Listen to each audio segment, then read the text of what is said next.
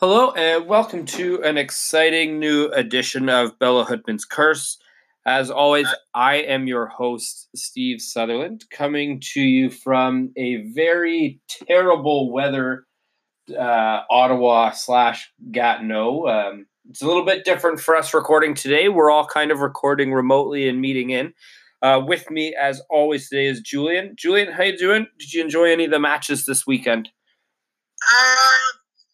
I really enjoyed Watford's victory yesterday. I thought Delafeu looked like one of the best players I've seen all year. I thought it was fantastic, and I thought it was very good to see actually a squad such as Watford continuously winning. I hope they don't get bored of holding seventh place for the next couple of years because I think they've got something, you know. Yeah, it would be interesting. It's good to see Deulofeu finally showing some of the promise that a lot of people, I think, expected when he was at Barcelona. This is what the fourth club he's played for now, is it? 4 or 5, because he was at Your Milan for a little while. He was at Everton. I think he's been at Watford twice. Yeah, and he's only in his early 20s, I think. I think he's a little older now, but not. He's still coming into the prime of his time. We also have a special guest with us today. Bridget, welcome back to the Curse. Well, I'm so glad to be here. Thank you for having me. Yeah. So I know we've been trying to have you on for a few weeks, and I think it's just Julian and I are sometimes, not sometimes, most of the time, probably not the most on time people to being able to keep people on. So I'm going to just pass over to Julian first, because Julian, if you want to get us started on our first segment here today. Well, we're basically going to be doing some follow-up with Bridget with regards to that wonderful pod that she did with us on women fandom in football, or women fans in football. We would have liked to have her sister here. It's been a long time since I've spoken to her. But this is great, and we're really happy to have you. I just have one question before we begin. And what was the kind of reaction that you received to the pod? Did you receive any kind of feedback of sorts? I kind of really general, positive, supportive feedback, actually, which I was grateful for because, of course, nervous about striking out on our own like that. Well, I got to say, after that pod, I was a bit alarmed in the sense that we thought maybe we might lose you guys to having your own pod, which I think is a really good suggestion. I really think you should go for it. I think you would be fantastic at it. Oh, thanks. But yeah, I mean, is there anything you can tell us concerning the pod itself? And like I said, perhaps some of the feedback and how you got into this and why it was important to kind of structure it the way you did. Well, Caitlin and I kind of wanted to just to give a broader background to the subject and look at where the research and the other coverage related to women fans was. Look at the factual things. But there is something that has been going around in my head for the better part of a decade that is kind of the basis of my interest in this topic, and that is that I think women, left to our own devices, will be football fans, and we will express it in a way that suits us. Now, I wouldn't ever argue that it's going to be 50-50 or that football doesn't lean towards more traditional ideas of masculinity, but women aren't as unusual as some might think. Yeah, that really raises some very, very interesting questions because I know that you're also a big fan of the Guardian podcast, and a couple of weeks ago they actually addressed this issue and spoke about the fact that 50 years ago, women's football was outlawed. It was completely outlawed, and there is this kind of determinism. I would say, that it's like football belongs to men. That to me just seems erroneous, to say the least. Is there anything you want to say about that? Well, I mean, I agree with you because I don't think there's anything that sort of biologically determines, whether someone is going to be a football fan. I think it has more to do with societal and cultural structures that have grown up around football.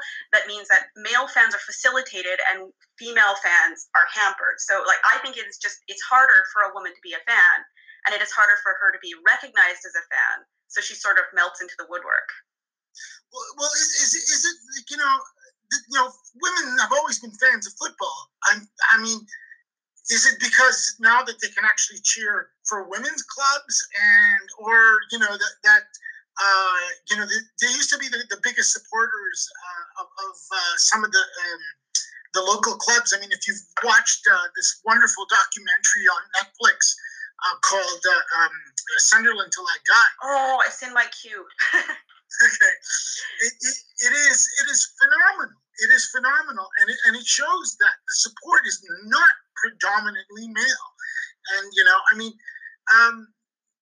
this idea that this kind of connection between men and football, masculinity in football. I mean, is there anything else you can add to that? Well, I mean, as Caitlin and I talked about, there was sort of a connection in the 19th century between, sort of the positive aspects of sportsmanship and the things that you could foster in young men through football and the sort of idea of muscular Christianity. So this was forged early on. But, I mean, Caroline Dunn, whose 2012 doctoral thesis that Caitlin and I quoted extensively, she has looked a little bit at the history of women within football fandom, and she found examples, these amazing examples of reporters sort of in the 1890s with the same kind of surprise that you get nowadays. Oh, women are watching football. But she found this great example that sort of puts lie to it from 1885 because Preston North End had this offer that women could attend the matches for free, and they actually had to cancel it because 2,000 women showed up. So that kind of gives you an idea. There's another example from the 1880s that she found of a referee being beaten with umbrellas after a match by a group of women, some of which were carrying infants because they disagreed with calls that he made. Now, and then Dunn sort of traces this, and she says, after the First World War, when women had sort of more freedom to move around in the world unaccompanied and they could get jobs and that sort of thing, there was a noticeable increase. And so it's just there's some interesting discussion of this. People keep being surprised. Oh, women are watching football. Women are attending football matches. But it's been quite a long-term thing. I mean, but as I said, people continue to be surprised. There was one example where a group of 40 women fans from Norway, this was in 2014, sort of made a trip together to see Liverpool play, and the website had these headlines about, oh, well, the cheers are going to be slightly higher pitched. But I mean, I'm thinking Anfield has a capacity of 54,000. I don't know how loud these Norwegian women were, but anyways, that's an aside. I guess what I'm trying to say is that women have always been interested and have actually been attending matches from the very beginning of the professional game. Yeah, this is another one of these discussions that I usually refer to as the people's history of football, or the people's history of something. These blind spots, as if that, this is the way it always was and always has been. But the fact of the matter is, women have been integral to the sport in its development from the get-go. And it's just that it's a blind spot, and it's always been, secondary to men. And, my take on this is that now that we see burgeoning professional leagues, and actually where the quality of football is phenomenal, okay, it's becoming a competitive, and it's going to challenge a lot of the kind of old school mentality that still exists around this game. And it's going to be interesting to see how that plays out. I mean, because, the question is it harder to be, a fan as a woman? And not only that, one of the things I'm curious about too, and maybe you can comment on this, I also noticed that there's a sharp increase in the amount of women pundits in football. And it's actually kind of interesting in the sense that they seem to be all good. Okay? The one that comes to mind is Amy Lawrence from Arsenal. She's a big Arsenal supporter, but she also seems to be, she's quite equitable and objective in her analysis. I mean, are we going to see an evening out, or is it just going to be the same old, where women take a backseat to men in this sport? Well, I really hope there's going to be, especially when it comes to pundits, I really hope there's going to be an evening out, because I do think that women are going to see things differently and bring not just a different voice, but there's going to be a complexity to the analysis. That's just my personal opinion. I'm hoping there's going to be more. I mean, when you say that they're good pundits and they know what they're talking about, I do wonder a little bit if that's because it makes me wonder, because women do have to work hard. When Caitlin and I were talking about sort of the actual adversity that female fans face, the atmosphere, the attitudes, and that sort of terrible percentage of women who received unwanted physical contact at matches, as reported by Fiona McGee in the Fans for Diversity report. I mean, there's that adversity that women face, but a lot of women, when we're growing up, we're not automatically given access to these things the way that boys would be. So like in a hypothetical situation, say, an adult woman, suddenly she goes to a match just on the off, just some interest. She goes to a match with some friends and suddenly she's gripped by this fever, and maybe she doesn't even know how many people are supposed to be on the field. She's an adult woman starting at ground zero. Now, a 6-year-old boy can ask those questions safely, because, why is that happening? What's happening there? And he's not going to get made fun of, like, oh, you don't understand offside, because he's supposed to want to know. And his mentors want to be the ones to tell him. But this woman isn't going to have that same access. I mean, growing up, maybe her brother would get notebooks and T-shirts and posters that were related to sports, but hers would have ballet slippers and kittens, or, that sort of thing. So it's like there's just, these sort of cultural, structural reasons why she is sort of a couple paces behind at the starting line. And so that, to me, says that if a woman is going to be a visible supporter of a team, or she's going to put herself forward, I almost want to treat her as automatically an expert, because she's had to fight against so much more in order to get there. Do you know what I mean? Absolutely. I just find this actually a very, very keen observation. It is one of those things that most people don't see and they take for granted. But I would like to add that nobody knows what the offside rule is anymore. So I'm not sure anybody really knows anymore. I wanted to ask if Steve had anything that he wanted to add here at this point. So there was, you brought up about how it is more difficult for women to be fans in more of a public sphere. I was hoping maybe you could elaborate a little bit on maybe your personal experience in that, and then maybe more of the broad research that you had come across. Yeah, well, okay. The idea that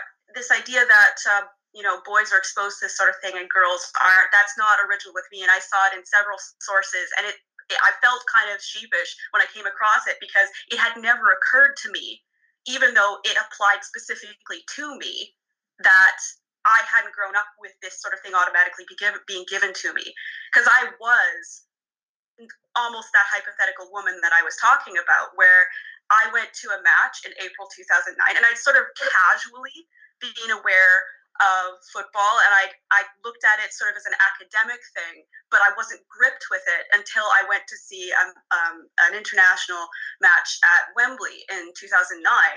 And I was that person. I knew how many people were supposed to be on the field, but there were so many things that I didn't know.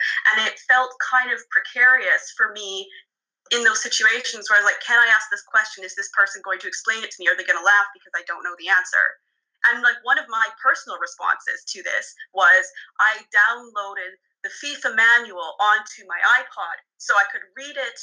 It was sort of a twofold thing. So I could read it whenever I was waiting for the bus or that sort of thing, and just sort of memorize it. And also so I could ostentatiously bring it out when there was a question of a call and say, look, I have the FIFA manual. I'm a proper fan.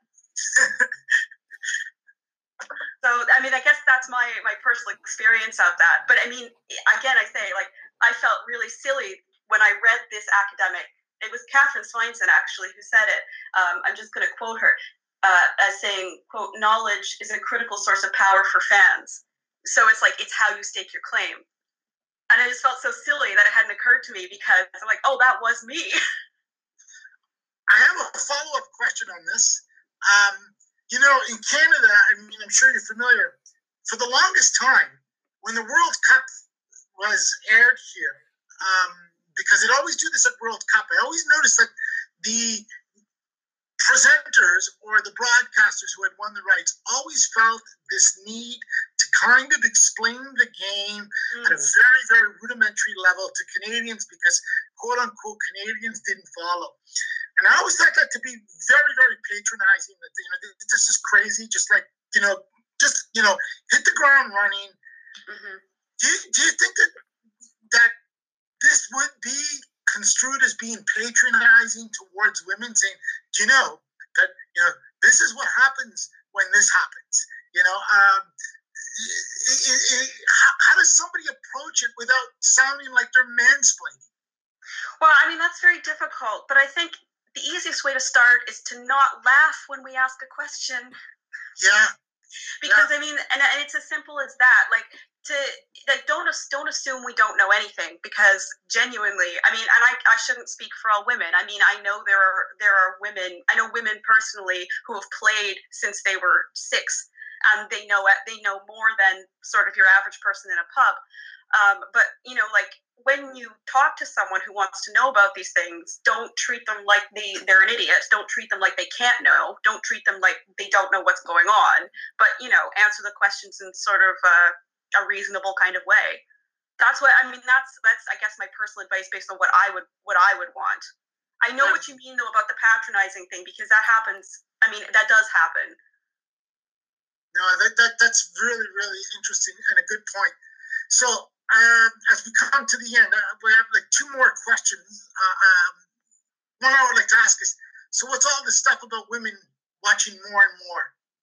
Well, I mean, that's an interesting thing, because it is something that it seems like that's kind of a late Victorian headline that's just getting recycled, because, you know, those reports that I was referencing that I think it was Caroline Dunn had uncovered. I mean, they were shocked that women behaved this way, and they were shocked that women did this. And it's like people are still saying, oh, more and more women are watching football. And I mean, it's never going to be 50-50, but I wonder. I don't really have a full answer for some of these questions, but I came up with this kind of idea, like, are women being completely deterred from being fans? Have they been deterred for the reasons that we talked about? Or is it that women are being fans in a way that isn't counted? So that the way that women behave as fans isn't seen as sort of authentic, but it also isn't being sort of categorized or calculated. And that's actually what I'm inclined to believe. Now, I kind of want to just give a little sort of personal experience that I want to share. I'm going to be a little opaque with the way I describe it, but you'll understand as I explain. Sure. So when I was sort of at the peak, absolute most obsessed with football in my life, the vast majority of female fans I interacted with, I only knew by their usernames on the internet. And I remember this one incident where a woman posted explicitly warning the rest of us to use different usernames if we were going to join any of the official forums. Because she'd apparently she didn't go into too much detail, but she'd had a horrific experience where a bunch of dudes had searched her username and then sort of made her life hell. And the reason I bring this up is because I want to illustrate that there's sort of a level of secrecy to it that highlights why standard measurements of fandom aren't probably going to work when you try and determine if women are watching more football. So, like, if you have a group of fans who are actively trying to remain hidden, there's no way they're going to show up on the standard metrics at, like, how many people have walked through the gates or how many people are buying shirts or that sort of thing. And also, I recognize that this is only the anecdotal evidence of one person, and I don't know how much it applies across the board, and I'm not going to be more specific because I don't know if that particular forum is still functioning, and I don't want to draw attention to it because of what I know has happened. Also, if anyone listening has the means of finding me a grant to do actual proper research on this, please do get in touch. But anyways, there is research to back me up that this idea that women are not being fans, or not being counted as proper fans. It's not that we're not fans; it's that we don't fit this particular model. And so, like, for example, I guess Sycamore, which is one of the sources that I cited in Kate and my podcast. It was a group of people who were doing a master's project at an institution that actually has official ties with FIFA. They found compelling arguments that women football fans have been consistently, quote, excluded or invisibilized. And they're quoting another source. So invisibilized, the idea of that is sort of consistent throughout a lot of the sources. And so the idea that women are invisible, I mean, we don't actually have to hide in order to be invisible. There is, of course, people who don't want to draw attention to themselves, but even when they're openly supporting a team, they're not going to count the same way that other fans are going to. So there's a couple of sources I'm just going to rattle off here. So Anne Coddington wrote an article, and I didn't write down the title of it. Anyways, but she said that in history, women have been a constant in terms of supporting football, but in, quote, a history written by men for men, the contribution of these women has gone more or less unnoticed. So she's arguing that women have all been there, have all been part of it, but the histories are overlooking them because they're not important. I mean, and that's the sort of thing you see in lots of histories. It's not just sport, that women's contribution is like, oh, well, it's not as prominent. And Caroline Dunn, whose doctoral thesis I quoted several times, in her introduction, she talks about her MA research, which was in English literature, where she looked at sports autobiography. And she also argued that she found that football history is written primarily by men for a male audience. And so, you know, she was analyzing these from a literary perspective, and that was her conclusion. And so Sycamore and that group take all this information, and they sort of pull it into sort of our contemporary time period and say that if women have not been a part, and we can pretend that they aren't a part, then we can dismiss women in the present. So the erasure of women fans throughout the sort of history gives license to erasing it at present. So sort of a systemic marginalization, I guess, that doesn't reflect the actual events. This is gold, because I think far too often our analysis of women fandom or the involvement of women in football, we put the cart before the horse. And I think what you're examining here is kind of like the most important structural underpinnings that surrounds this, I like to refer to it as a burgeoning phenomenon. And I know that's incorrect. I'm just happy that it is burgeoning. But I mean, something that's always been there, but it's just kind of like never really been seen. You know what I mean? Mm-hmm. It's kind of like a UFO that lands and only 5 or 6 people have seen it, and take off. Yeah. So I just have one last question before we wrap up here. And I'm just going to ask about predictions, but I know you don't make predictions. But I'm not talking about predictions in the sense of countries and who's going to win. I'm actually talking in terms of, what do you think the outcomes are going to be concerning this World Cup? Because I just want to add a caveat here. I believe that this is going to be an incredible World Cup. I think in terms of entertainment, I think in terms of the quality, I mean, there's 24 teams. I think that this is going to rank as not only maybe the best women's World Cup, but perhaps one of the best World Cups ever. And I'm being optimistic here, of course, but my question is, what do you think are going to be the kind of like socio-political, socio-cultural outcomes of this World Cup that's going to be held in France this summer? Well, okay, socio-political, I'm more comfortable on that territory. But I don't know if I'm qualified to comment on this, in the sense that I'm not as familiar with the women's teams as I am with the men's teams, and I know that is a flaw in the way that I'm looking at these issues. It's a flaw in the way I'm dealing with this whole thing. I think the socio-political stuff, I think it's really dependent on the way we choose to represent it. it's really dependent on the investment in the coverage. Because one of the things that I've been noticing watching the Women's Super League, which I know it's not the same kind of competition, but watching the Women's Super League and watching where they play and hearing commentary about things like, and she's decided to, continue her studies because she's studying to be a teacher at the same time she's playing professionally. I mean, like, there isn't the same priority on it. And so if we choose with the Women's World Cup to give it the same kind of coverage, it will improve the situation for women in relation to football across the board, I think. Because if we invest more in it, then it's just going to get better and better and better. The situation is going to get better. But if we choose to hold on to sort of antiquated ideas, then that's actually going to be what affects it. Well, my hope is that women's football takes the world by storm. I think that's a good hope. Yeah, because I believe it's going to be a while before it's tarnished by the commercialization and commodification that we see in the men's side of the sport. And I still think people will play because of the sport. It's the sport that matters, right? Like a craft, so to speak. Anyways, Steve, anything you want to kind of add here, or? No, I think that covers it for me. I think that was really great analysis, Bridget. I really appreciate you joining us and being patient with us, so we could find a time to have you back on. I hope your Atletico continues to beat Juve in the Champions League. Yes. Me too. So we'll definitely give you that.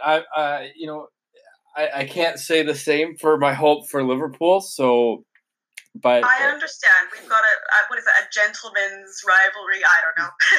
Yeah, definitely. But again, thank you so much for coming back on and joining us. Thank you so much for the opportunity. No, the pleasure was ours, and we hope to be hearing from you very soon. Oh, gladly. So we're going to take a quick break. When we come back, Julian and I are going to jump into the leagues around Europe to give you kind of an update on what's been going on.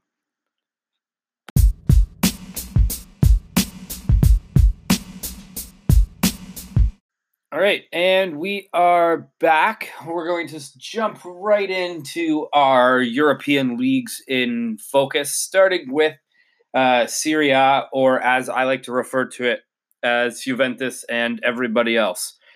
Nothing really changed. It seems across Serie A. Milan only a point back of Inter, although Inter with the game in hand in third and fourth.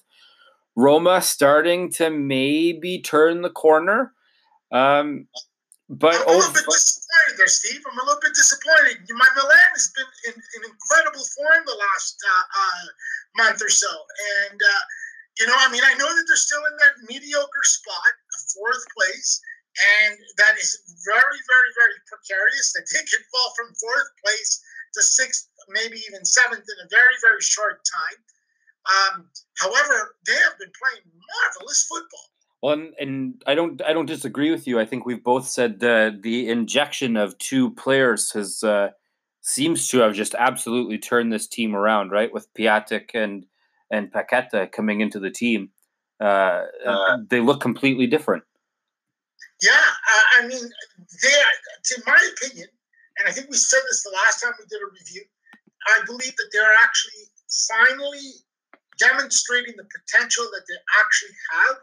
And I actually would think that to be, if I have to be fair, I don't really believe that they should have been demonstrating this kind of caliber throughout the year. And they probably would be maybe even in second place at this point. However, this has been another mediocre year. And, the objective is to gain that spot in the Champions League so that the building process can continue. I think it's achievable. I really would like to see them finish third place so they don't have to play the qualifying match.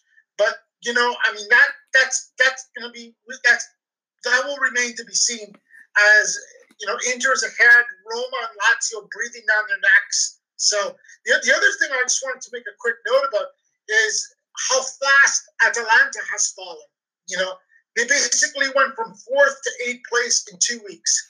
Well, and you look at how crowded the table is, right? And you can very easily that type of thing can happen at this point in the season. I actually wanted to talk about Inter. So we haven't really talked about the Europa League, and I don't think we're going to really get into it. But I did want to say, so the next round of the Europa League's been drawn. Inter has actually drawn Eintracht Frankfurt. Based on how Inter is playing right now, I don't think they can get through them. Well, I mean, it's going to be a difficult match. That's clear. Whether they get through them or not, the match has to be played.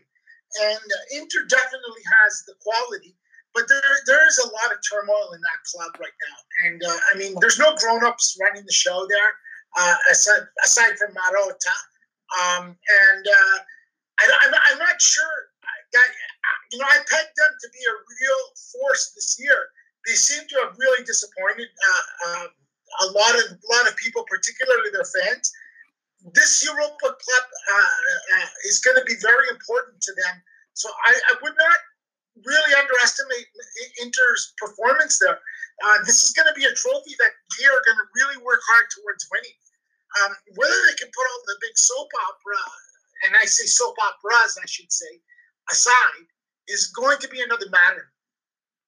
Yeah, I totally think. And they've got Fiorentina today, later this afternoon, which is not going to be an easy match for them. Fiorentina has also been a club that's been in incredible form the last few weeks. Italian football, this is real sad that, you know, you have Juventus with 69, and then the next team was 53, and then after that, the next team with 46. Because essentially, the football being played between position 3 and I would say 13 has been phenomenally good football. Yesterday's match between Frosinone and Roma was a clear example of that. You can see that Roma was completely rattled by this very, very provincial side that is going to be relegated. But the fact of the matter is the quality of football has risen substantially in Italy. And you just have this mega giant, Juventus, that basically usurps everything. And I think that's real sad for the league. And I hope that there'll be some parity in the near future, because the football that is coming out of Italy right now, you know, it's been a long time since we've seen this kind of caliber. Absolutely. Moving on to La Liga, aka Messi. I'm gonna call it Messi Liga from now on. Like, let's be very real here. The hat trick yesterday and the assist to Suarez to come back against the Sevilla side that had been close to them for most of the season, but is really slipping. I ask you this question pretty much every week. Can there be really any debate at this point? Like, Messi has to probably be the greatest player to have ever played the game. Well, you kind of cut out there for a bit there, Steve. But what I gathered from what I heard is I think you're right. I mean, I watched the highlights, or the extended highlights of yesterday's match between Sevilla, and the goals that he scored were the goals that you would have seen when he was like in his 20s. And, you know, this is perhaps maybe, you know, the last turn of his, the last quarter of his career. And yet the guy consistently proves to be the game changer.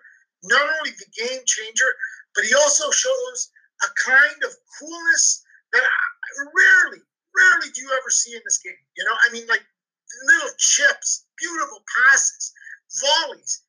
It was an incredible performance yesterday. Absolutely.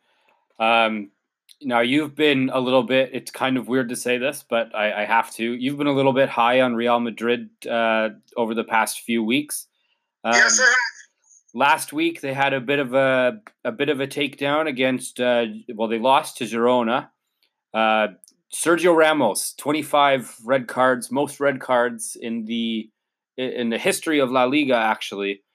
And in a recent interview, he blamed it on online bullying. I just wanted to see if you had any thoughts on that. Yeah, he should shut up. My dad always says the greatest things about this kind of footballer, and it always comes down to if you live by the sword, be prepared to die by it. Okay, and in this Trumpian world, people make up their own realities and they make up their own facts, and I think that's kind of another example of it. I mean, he actually, I got to say, he's had an awful season, but the last few matches, he's actually saved Real Madrid. I think in the Ajax match, which at some point we're going to talk about in the Champions League, if it wasn't for him, I watched a good chunk of that match. If it wasn't for him, I really believe that Ajax would have run roughshod over them and probably might have got the winning result. He also did the same in the last loss that basically I think that they had. I'm sorry, it escapes me. No, it wasn't Girona. It was the game before Girona that they lost. Let me go back here. I'm looking. I'm trying to look it up myself right now. I'm not seeing it, but that's okay. We can. It's all right. Again, it could have been much worse. They have talent. They seem to be playing a very kind of structural, functionalist kind of football based on a 4-4-2. The Madrid fans are not happy with this, and for a good reason. But I don't think, to be honest with you, that Real Madrid should be counted out in any of these competitions at all. I mean, even in La Liga, they have 45 points, and they have a game in hand. If they win the game in hand, that brings them to 48, and Barcelona is 57. Now, I know that's 9 points. It's 3 games or 3 matches. But the way Barcelona has been playing, and the kind of pushing that they've been getting from the rest of the league, it would not surprise me if this championship went down to the final weeks. But it also wouldn't surprise me if they also fell off the map. I think you count out Real Madrid at your own peril. Yep. Last kind of point that I'd like to make about La Liga before I kind of pass you the torch on anything. Getafe moves into the 4th place spot, into the Champions League positions, ahead of Sevilla and Alaves, who seem to have dropped off now, but will most definitely be safe come the end of the season. Getafe with actually, I'm looking at their matches, some excellent results recently. Yeah, Madrid's other teams, it's really surprising that they've actually moved up. But what is more surprising, although we kind of said this, both you and I, is how Sevilla has dropped. And they've dropped to 5th place, and they do not look solid. Although they dismantled Lazio in the Europa Cup, they also seem to be very, very weak in terms of, holding on to leads. I mean, they seem to be able to score, but they just can't seem to kind of finish the job. And also, I think another thing that needs to be mentioned is how poorly Valencia was doing. And now they find themselves in 8th place. Now, I'm sure Valencia would like to find themselves up higher, but considering where they were for the most part of the season, they were actually really in real big trouble. Now, they're ahead of Betis on goal difference, and Bilbao has actually moved back up out of that kind of, bottom 10 spot. So I actually think that we're going to see, the final 14 matches of this championship. I think you're going to see a lot of interesting results. A lot of people there's going to be a lot of volatility in this league. I'm almost certain of it. Yeah, it'll be interesting. You look at Valencia's record with the 15 draws. That's unbelievable. Yeah. Can you imagine if they just win half of those? That's 21 points. That gives them 54. That puts them ahead of Atletico Madrid. Mm-hmm. And you look at the players that are in that team, it would not be surprising for them to be in that type of position. There's some serious underachieving, would you not say? Possibly. I can't say for sure. I haven't watched many of their matches to see what maybe the issues have been. Now, Valencia also they just knocked Celtic out of the Europa League. Although Scottish football has not really been on the up for a fair amount of years. So, well, I mean, let's be honest though, okay? On the one hand, that is the Scottish champion, and they should be making short work of Valencia. Or is it that maybe we're seeing the improvement that we're talking about in Valencia as a squad? You know what I mean? Well, quite possibly, but they still would have had to get through to that stage, right? And they did win their qualifying group in the Europa League. So it could have just been a case of underperforming in the league and performing a little bit better in Europe.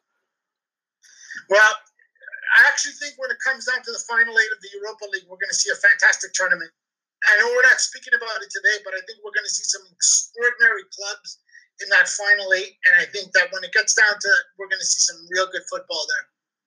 Yep, I would very much agree with you on that one. Moving on to the Bundesliga, nothing really of note here. Bayern level with Dortmund on points right now, although Dortmund has the game in hand. Been a lot of issues actually coming out of the Bayern Munich change room recently. A lot of players complaining that they're not getting time on the pitch and they're not happy with Niko Kovac. And I know you're a bit of a fan of Kovac as a coach. Yeah, look, I mean, first of all, I would have to kind of give you a bit of a challenge there that there wasn't much to talk about in the Bundesliga. I think that Bayern catching Dortmund is very significant. Even though Dortmund has a game in hand as we speak, I think that is a very, very significant development. I think that Dortmund, even though you and I have agreed they have played some of the greatest football. They have the best fans. They have a club structure and the kind of football that they play. Everything about them is appealing.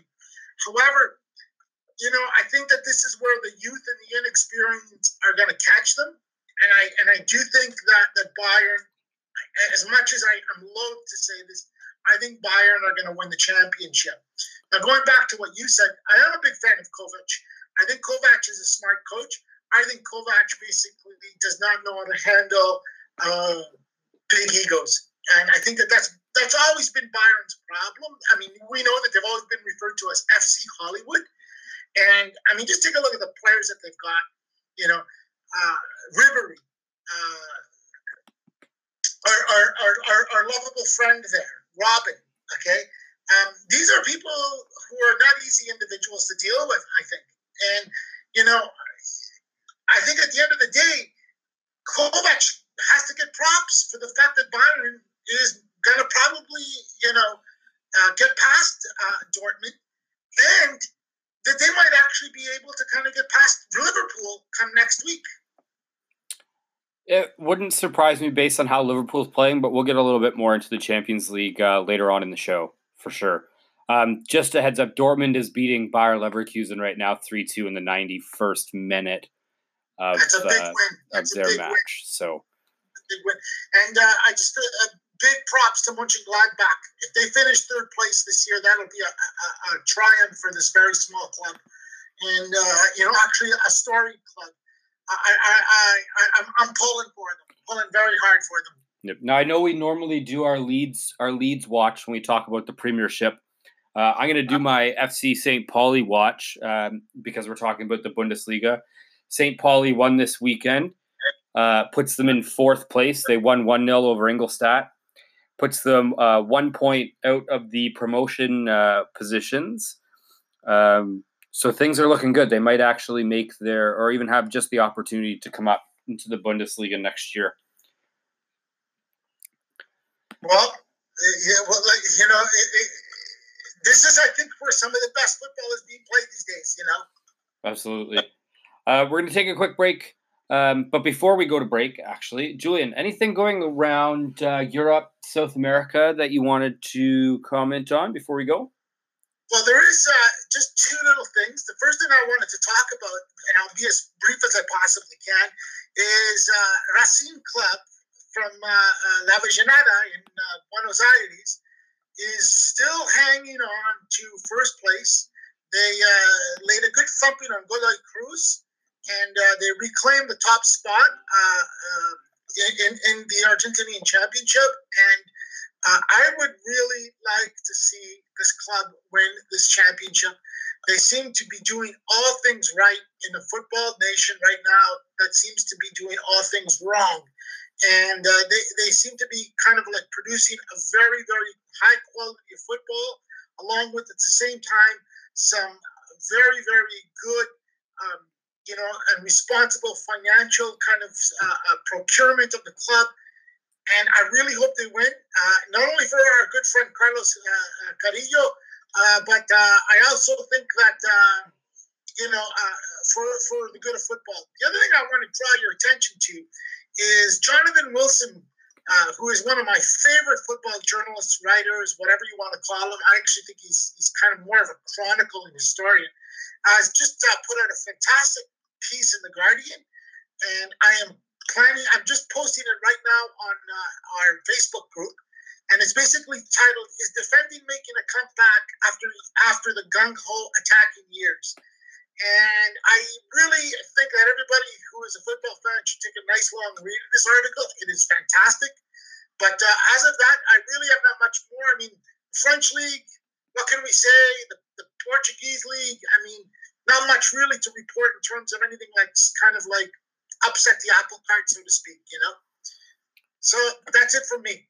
All right. So when we come back, we're going to jump into two different Champions Leagues as the knockout stages of the European Champions League start back up over the past couple weeks, and the CONCACAF Champions League returns with possibly one of the most terrible performances in TFC's history.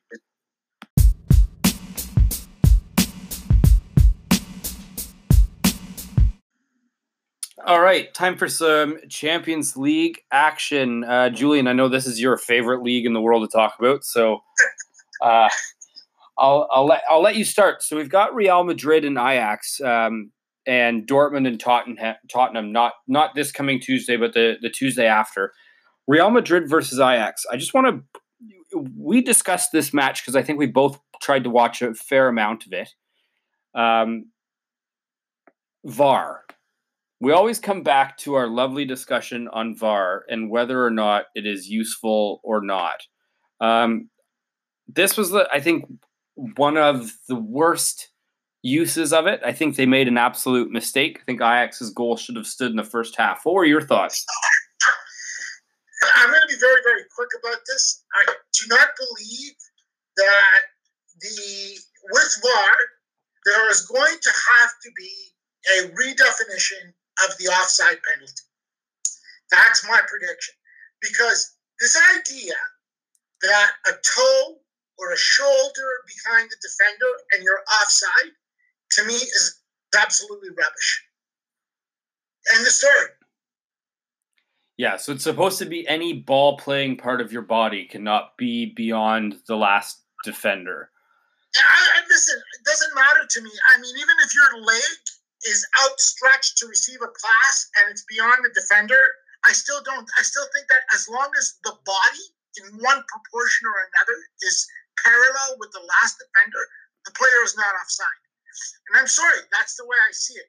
Anything outside of that, I think, is absolutely rubbish. And I think that they're just asking for trouble. I think what we're seeing is in many ways another kind of crisis that will develop in the game of football if they don't address it soon. And what I mean by this is, I mean that they're creating a level of cynicism with the referees that will basically serve to only, create more ridiculous polemics and freakouts and anger. I mean, this isn't, I want to go back a couple of weeks ago on the Golazzo pod with Richardson, Horncastle, and Gabriel Marcotti. They talked about Luciano Mochi, and they talked about the relationship with the referees under the Calciopoli scandal. That is real fixing. Sorry, match fixing. And what we see here, this isn't a question of incompetence. This isn't a question of professionals not being able to do the job. This is the speed of the game, okay? And referees have always been scapegoated for decisions. I've been guilty of it, but I've tried in recent years to realize that this is just the way the game is. I mean, there are times where I've actually put my hands on my head and said, my God, this is a criminal decision. However, I think that what has to happen is there has to be a redefinition, particularly of the rule of the offside. And if they don't do it now, they're going to find themselves with one scandal after another. And, the offside rule has never been an absolute throughout the history of football. It's always been changed from time to time. So, this is evolution. This is how these things take place. I think it's fair. In terms of, so Real Madrid goes home with a 2-1 aggregate. I don't want to get into the away goals rule. I think there's another time and place for that discussion. But they go home with 2 away goals. Does Ajax have a chance in the second leg? Well, this is the Bernabeu, and Real Madrid, that's their fortress. So if you're going to have to go and pass history, you're going to have to kind of give Real Madrid a bit of an edge in that regard. However, if Real Madrid continues to play football the way that they have the last 2 weeks, they're going to find themselves embarrassed in their own building. That could possibly happen. I think Ajax have the enthusiasm and the players to do this. But this is Real Madrid, and this is the Bernabeu. And the expectations are high, and I do believe, this isn't a team that is not filled with lousy players. They're just plain lousy. And I think that they'll probably rise to the occasion. They seem to rise to the occasion of the Champions League all the time. So I'm going to have to go, with the logical thinking of it. I'm going to take Real Madrid on this, although I will be cheering for Ajax. Yeah, and I think we both will. Dortmund and Tottenham. Tottenham has a 3-0. Won 3-0 at Wembley, which I don't think a lot of people expected, considering the injury crisis that they were facing, and how well Dortmund's been playing. Could it just be that Dortmund has maybe decided that the league title is more important than the Champions League at this point? I think that's part of the answer. I think what happened there is that they got behind early. I'm sorry, not early. When they got behind, they panicked. They didn't kind of play a match that says, okay, we're down 1-0.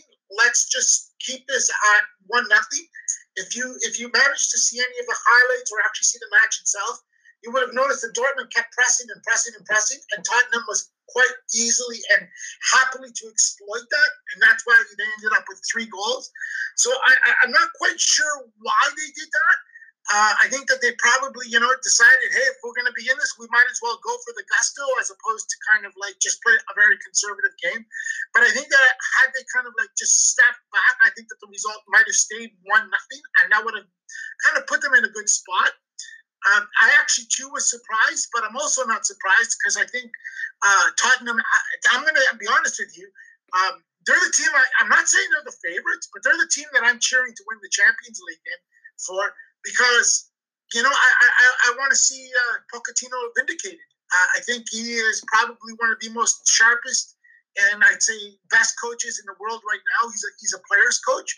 And I would like this to end up in his hands so he can turn around and give Tottenham's chair and their board a big FU and give the rest of the world a big FU because, that's been the rub against them. This kind of tyrannical logic that he hasn't won anything, so he's lousy, which I think is bullshit. But nonetheless, I was actually surprised. I didn't expect them to win 3-0. Porto and Roma. Roma leading on aggregate 2-1, but going to Porto. If Roma plays the way that they did yesterday against Frosinone, Roma is done. Anything like that's it? You just think that's it? That's it. Okay. PSG, Man United going to the Parc des Princes with PSG up 2-0. Man United looks like they're in a bit of an injury crisis at the moment. Listen, a couple of things here. No shame in losing to PSG. That PSG that they played a couple of weeks, or what is it now, on the 12th that they played almost 2 weeks ago. No shame in losing to that squad. That was a fantastic performance by PSG. And not to say that Man United played lousy, because they didn't play badly either. They played a very good match. They just met a team that kind of met its potential. The second thing I'd like to say is, this is PSG. Strange things have happened with this club. Okay, I mean, remember Barcelona. So, and it is 2 goals. Okay, you've got the 2 away goals, and we know how we feel about this away goals nonsense. But, I would not count out Man United until the sword has been put to them. And I could see, them going in there with a kind of shoot from the hip attitude with really nothing to lose and everything to win. And PSG, we know that when the pressure comes to them, they seem to freeze. So, again, I would say, even though they're up 2-0 and the 2 away goals, the pressure's on PSG, not Man United. So, I expect a good match here.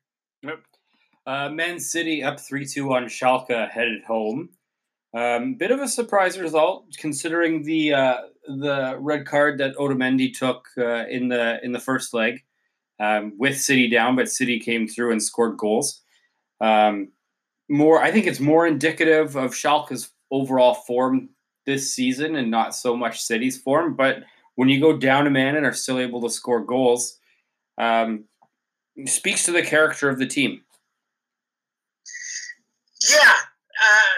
When I was following this match, I didn't watch this match, but I followed this match on the minute-by-minute report that usually comes with live score. And I thought, what's going on? What's going on? And I didn't expect Schalke to get anything out of this, and yet they managed to put 2 past them. I think that Man City steadied the ship, and I do not see them. I mean, again, anything can happen, right? I mean, these are men against men, and, they're human beings against human beings, and anything can happen. But I would definitely have to give Man City the edge to go through, especially when you've got 3 away goals. Yeah. I mean, unless some kind of crazy alignment of the stars happens, I don't see Schalke kind of overturning this result. Yep. Atletico headed to Turin to take on Juve, up 2-0. Probably should be more than 2-0, but again, VAR made some mistakes in this situation as well. But a well-deserved 2-0 to Atletico in that match. Dude, I'm telling you something. How do I say this? I feel vindicated, and I feel so happy about this. There is so much that I would like to see. I would like a blue flame to come out of my mouth, but we don't want to get that. What is it? Basically, the warning that we swore on our pod. So I'm just going to say a few things. I have picked Juventus to win this Champions League since the beginning. Okay, but I did say that if there was any team that was going to stop Juventus, it was going to be Atletico Madrid. Okay, and I think that 2-0 is a very, very, very difficult result to overturn. I don't think it's impossible, especially with Juventus going back home to Torino. That stadium is going to be a madhouse, and you know that Juventus is going to put pressure on them hard. And if they get an early goal, anything can happen. However, Cholo proves from time to time and time out that he gets his players up for these games.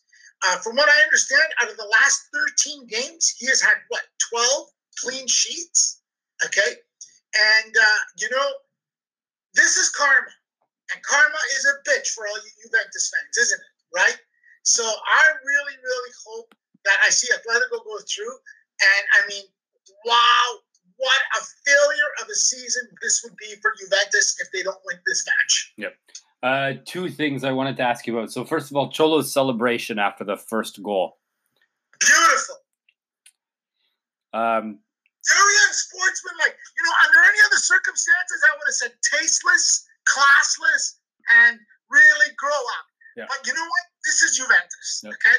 So then, And, on the flip side of that, you have Ronaldo with after the match. You know, I've won it 5 times. You haven't won it at all. well, you know, what have you and I said always about this sport? It's not about what you did in the past. It's what you've done for me lately. Mm-hmm. And I mean, really, you know, Ronaldo needs a really good press agent. You know, Ronaldo really needs, you know, somebody who's basically going to take care of his kind of, you know, what do they call those people in Hollywood that actors have? You know, that press agents, but I would say, yeah, yeah. He's going to probably need a good lawyer at the same time, but that's another matter. And I mean, it's actually an important matter, and we shouldn't overlook it. But you know, Ronaldo, from time to time, I mean, look, he's a tremendous player. He just doesn't know how to control himself. I mean, really, show some class. Shut up. You know, prove it on the pitch in the next match, which I probably think he might. You know, it's quite possible. So the last 2 matches, I'm going to kind of bundle them.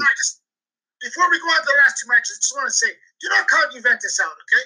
Juventus is like a multi-headed hydra. You cut off one head, and you've got 2 more to deal with, okay? Or one grows back. So, I mean, until the sword is put through their heart, do not count Juventus out. I'm going to kind of bundle the other 2 matches because I actually didn't find really anything of note to have happened in either of them. Bayern, Liverpool, Barcelona, Lyon. Did you have any comments to either of them? Because I don't. I actually found them to be quite boring. It definitely looked like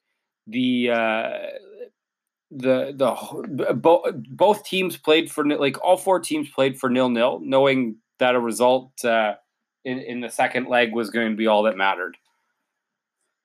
Well, defensive football. I direct you to that article by Jonathan Wilson. Is defending making a comeback? But I did say to you, I sent you a note, I think just before the game. I said, Barcelona is going to suffer against Lyon. And I know you've been a big supporter of Lyon. Lyon has beaten Manchester City twice. So, I mean, I wouldn't be surprised if Lyon, you know, walks away with an upset here. The other game, these 2 teams, well, Liverpool, I mean, aside from this kind of gung-ho attacking when they're capable of it, really impresses me. And but lately, for the last, I'd say 10 to 12 weeks, I'm not seeing it. I'm really not seeing it. And the same with Bayern. I mean, I think that you're right. I think that they play right now a really kind of bland kind of football where, you know, it seems like some kind of spark has to take place for them to take hold. You know, Liverpool doesn't seem to play well when Sadio Mane disappears. When Sadio Mane appears, they seem to all play well. Bayern is Bayern. You know, I mean, I just can't get behind their players. I can't get enthusiastic about the squad, despite the fact that, you know, they have an assortment of probably some of the greatest players in the world right now. But I just can't get excited about them, even though I like Tuchel. I think that's fair. Moving on to the CONCACAF Champions League, some interesting results. In also, like, outside of the Independiente of Panama over TFC and 4-0, we had Deportivo Saprissa beating Tigres 1-0. Herediano of Costa Rica beating Atlanta. But of course, the other results seem to have went in ways that were probably expected. So my question to you is, wait a minute, I just want to intervene there. Sporting Kansas City beating Toluca 3-0 is something that everybody should basically take note of. Toluca's no slouch, you know. That's quite a comprehensive victory. Yeah. So my question for you is, do you think that this means not only the game is growing, like we talk about the game growing in North America, how strong the game has always been in Mexico, but do you think the club game might actually be growing just across North and Central America? Well, Steve, I think this is a blind spot. Saprissa, okay, and I'm sorry, I'm just looking at the other team, Herediano. These are teams with a long history. Costa Rica has a long history of club football, okay? They've been around for over 75, 80 years. They've actually have a history of football. So, I mean, this doesn't surprise me, okay? It does not surprise me as much as it surprises others. The match against Toronto FC surprises me a great deal because Toronto FC, given what they should be at this point, should have handled that match much easier. Losing 4-0 the way that they did, that was an embarrassment. That was an utter embarrassment. Yeah, I watched as much of that match as I could stomach. Very clearly, they need some type of creative talent to come into the team. Michael Bradley looks like he should have retired 2 years ago, right after winning the championship. They just don't look good. Nothing to me. Like for those of you who were around when Toronto FC was absolutely terrible, and you and I were both there when they were god awful. We were actually there in the stadium. Yeah, I think people in Toronto need to be prepared for their team to go into a dark. They need to go. It's going to be a dark period. I think 2 or 3 years at minimum. Well, I mean, I'm disappointed. I don't think Bradley should retire. I don't think he's that bad. As a matter of fact, if anything, they should have freaking won the game. But they played terrible. They just played terrible. They just did not seem to be interested in this game at all. And they were completely taken by the enthusiasm of the other team. Hey, man, you're professionals. Get yourself up for the match. Yep. So we're going to take a quick break. But before we go to break, it does look like Manchester City has won on penalties, with Jorginho and David Luiz both missing their penalties. And from what I'm being reported, it looks like Sarri and his goalkeeper are getting into a fight at the end of the game. Oh, my God. Well, too bad. Yeah. We'll talk about Maurizio Sarri further when we get into our into the next group. So we'll take a quick break. When we return, the Premier League.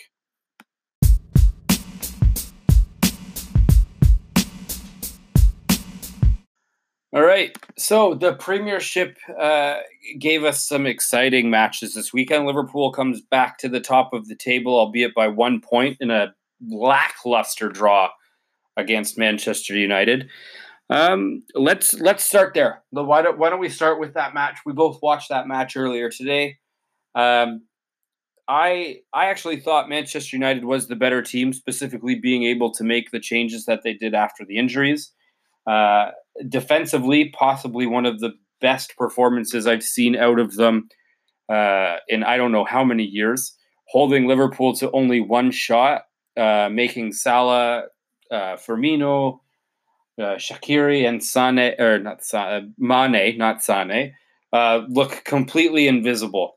What were your thoughts? I thought it was a benign match. I thought both teams... I know this is two evenly matched teams, I think, actually. And I kind of, I didn't expect a boring 0-0, but that's what we got. And I actually was impressed by, I was really, really impressed by the intelligence of Anton Herrera at one point. And that's really strange for me to say because I'm not exactly the biggest fan of him, but he did something very intelligent at one point. He gave a deliberate deliberate foul to Fabinho, and I think Fabinho would have scored had he had not done this. And he was smart enough to catch him outside the box. At the same time, I was blown away by the kind of pace that both teams showed. However, though, this one, I was, like I said, it was a kind of benign game for me. I think that's fair. Tottenham losing to Burnley, but still looks like they could still be in the title fight. Only 6 points back of Liverpool. You actually disagree. It's kind of weird. You and I have switched places here. I think Tottenham might still be in the race, and you think they're out. I think that game against Burnley, they needed that win. That was 3 points that they needed to get, and I figured that at some point they were going to drop points. I figured they would drop points against one of the top 5 teams, but that just didn't happen. So I'm counting them out at this point. I actually kind of, speaking from a position of wishful thinking, I hope they actually do take the idea of taking the Champions League more seriously and, trying to kind of maintain where they are. And, because I don't think Manchester City, I think Manchester City is on a roll. To be honest with you, with Liverpool drawing today and Man City winning on penalty kicks in the Carabao Cup, I believe that Man City won 2 trophies today. Fair enough. Arsenal moves back into 4th with a 2-0 win today over Southampton. Southampton actually being the team that broke their undefeated streak at the start of the season. Seems like they played fairly well from all accounts that I've seen. Do you expect them to stay in this fight for 4th place? I don't know. I don't know because they seem to be inconsistent. And there's how many matches still left? 11? 11 matches left. I will say this, okay? I will say this. I will say that I actually think that Gunners fans should be ecstatic, totally ecstatic that they are where they are. Yeah, I think that's fair. I think everyone probably would have expected Arsenal to kind of be in the 4th place fight. Like, they have a few more points than they did compared at this point last season with Wenger, but they've also surrendered more goals. So it's a bitter here or there. We've already talked about Manchester United, although the only thing I would say there is the difficulty with a lot of the injuries that they're facing right now, especially in a crucial time. We're going to have to see if Solskjaer is I think this could actually be where Solskjaer proves his mettle, right? Where he's going to have to use the squad now. Well, I mean, realistically, Man City on the basis of the play of Man United, on the basis of the play of the last 10 to 12 games, I think they deserve that 4th spot. However, there's still 11 games to be played, right? Yeah. So we have to see what happens there, right? Yeah. I want to say something here. First of all, I want to say something about Man United game against Paris Saint-Germain. All these people that kept going on and on and on about Paris Saint-Germain being Paris Saint-Germain, I'm sorry, I just got a little bit distracted there. Just a bird almost flew into the house. Sorry. About Solskjaer not passing the test. That's rubbish. Okay, Solskjaer did fantastic. Okay, he played a very, very tough team, and he lost. There was no shame in that at all. Just wanted to go on with that. Sorry. Yeah, no, it's fine. Moving on to Chelsea, I'm going to ask you straight up. Is Sarri there by the end of, and I'll give it to the end of the month, like another week. Do you think he lasts another week? As I'm talking to you, I'm watching this thing on Twitter. This unbelievable display of this thing, Kepa. There's some video footage of Kepa, the goalkeeper, refusing to go off because he wants to put in another goalkeeper for the penalty kicks. And I really think that Sarri is getting treated very poorly here. Sarri is indeed dogmatic. He is totally dogmatic. And I understand that. And he's going to pay a price for that. And he should be judged by the fact that he is stuck to one system, and that's it. But, the way that they're piling it on now is just absurd. This guy came in 2 weeks late. Like, he actually Conte had started the early season training. The kind of playing that Sarri brings to Chelsea and his style is you need certain players, okay? You need great players to play in the positions that he wants. And if he did get the players he wanted to, he would have the team that Chelsea would be looking for. He did not get the players he wanted to. And, this whole rub against him with N'Golo Kante. N'Golo Kante is a superstar player, but he cannot play in the system that Sarri has put in. And Sarri, for better or for worse, is a very dogmatic manager. Okay. So I'm gonna challenge you on that one. So you have a player who's won the Premiership twice with two different teams and has just won the World Cup, and actually can move the ball pretty quickly. No, he can't. He can't. There's only 2 or 3 players that can play as a deep line passing midfielder the kind that he looks, and one of them happens to be Jorginho. You're hard pressed to find guys. N'Golo Kante cannot play that position. Okay, N'Golo Kante won those 2 premierships in the World Cup in another system. Now, I'm not saying that he's a lousy player, and I'm not saying that Sarri is right. I'm just saying, for better or for worse, this is what Chelsea got. And this is what Chelsea should understand, that this is what they took. Okay? Now, now they're upset that they're not getting it. And quite frankly, this is going to do it. I mean, at the end of the year, judge him on his results. Take a look at when Guardiola came into the league. Guardiola finished 4th, 5th place. Everybody thought, you have to adapt his game and this and that. And guess what? He won last year at an incredible pace, and it looks like he's going to win again this year. Same with Klopp. Klopp didn't basically produce the results right away. They waited, and look at where they are now. Sarri demands the same kind of respect, and I don't believe he's getting it. And, he's going to live and die by it, and he's going to be judged by it. But at the end of the day, Sarri is a dogmatic manager. He believes in his system, and Conte has no role in that system. I'm sorry.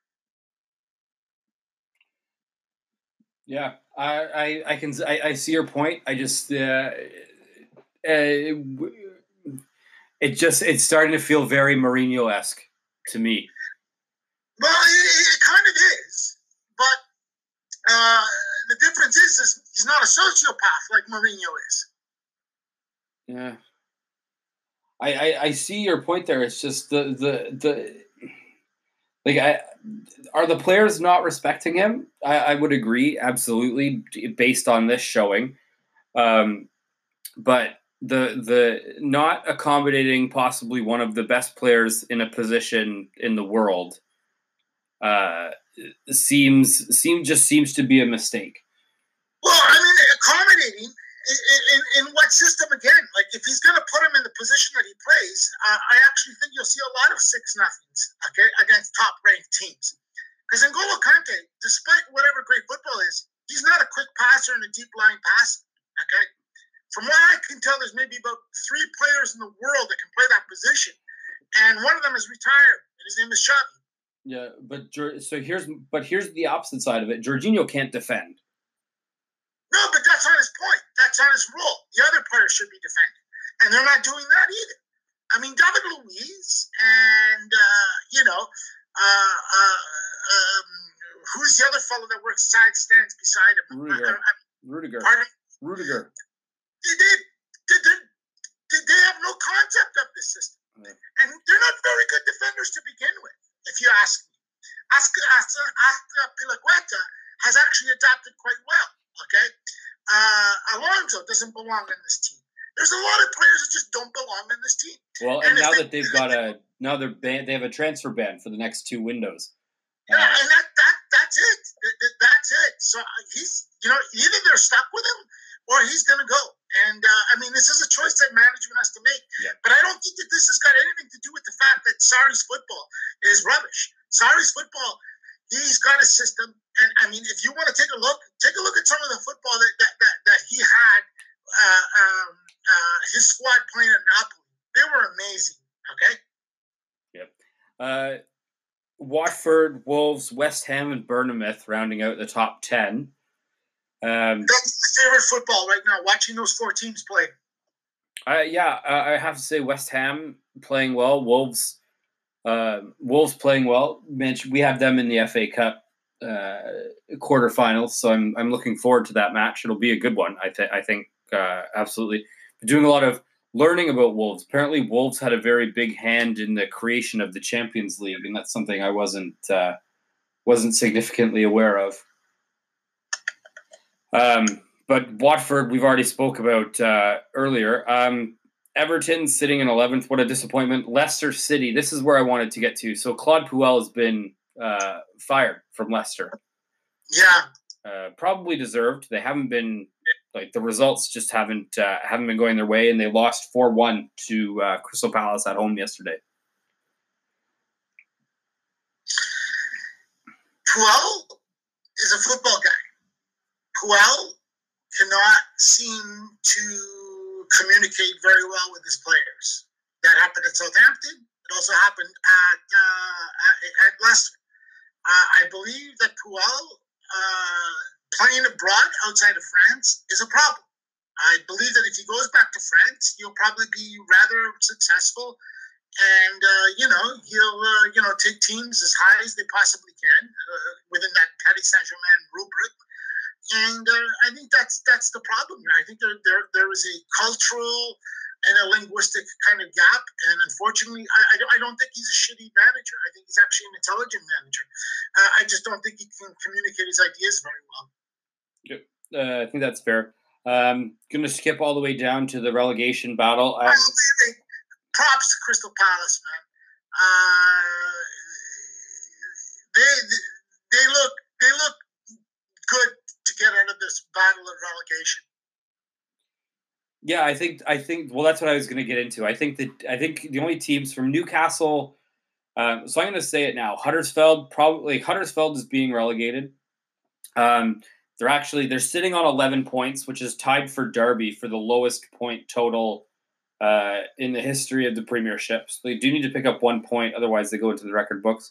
Fulham looks like they'll be done as well. So I think the last battle is really between Newcastle, Brighton, Cardiff, and Southampton. And I think you and I would both agree that if Cardiff went down, we would be happy.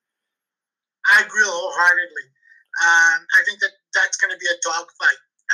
The only one that I could see maybe getting out before it becomes a dogfight is Newcastle. But between Newcastle, Brighton, Cardiff, and Southampton, I think we're going to see some serious. Fulham wrote their check the other day against West Ham. After losing to West Ham, I said to myself, they're out. It's too bad because it actually, for the first little bit of that match, it did look like they were going to have a chance to win it at one point. Yeah, and VAR would have been very useful, but I gotta give props again to Ranieri. Ranieri was pretty clear. He says, "Listen," he goes, "You know what?" He goes, "We didn't win, and sure, the referee made a bad call, but we needed to win, and that's taking responsibility." Very sad because I think Ranieri, his career has kind of floundered ever since he kind of got chased out of Leicester City. I don't think it was fair to him. I hope he finds. I actually hope that Fulham see it to stay with him while they're in the championship, but I doubt that that's going to happen. Yeah, quite possible. So that does it for the Premiership. Was there anything else that you wanted to talk about today? No, not really. But I think that some really interesting matches are coming up over the next couple of weeks, and we'll probably have a couple of good podcasts lined up for you.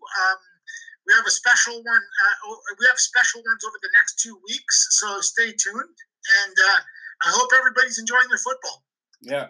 It looks good. We've got the Premiership is actually back on Tuesday and Wednesday of this week. It's double game weeks for everybody, so that will be a lot of fun. It does look like there are some interesting matches on the table. Let me just bring those up because there were a couple that I was going to point out to everybody. Newcastle United versus Burnley on Tuesday is a relegation battle still. Burnley's still kind of in it.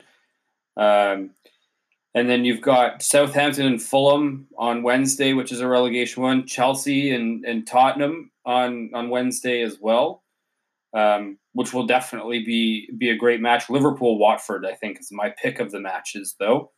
You've got the Copa del Rey coming back on Wednesday as well. The second leg between Real Madrid and Barcelona. Remember that match is sitting at 1-1 on aggregate right now. No, this is when we see the wheat divided from the chaff, my friend. And for those of you who were listening during the Serie A portion of this, Fiorentina is already up 1-0 on Inter 5 minutes in. Nice. Anything else here? Real Madrid hasn't started yet. Okay, so that does it for us here at Bella Hoodman's Curse, or as as I joke now, the Curse. Julian found that one pretty amusing, actually, earlier today. So thanks for listening. Remember to check us out on Facebook, Twitter, and if you are following us on any podcasting websites, please rate us, because if you put a 5-star rating in there, our podcast will show up for people searching for podcasts like ours. So that would be great. Anything else, Julian? No, Steve. I hope you have a good weekend. Yeah, you too. We'll talk soon. Take care.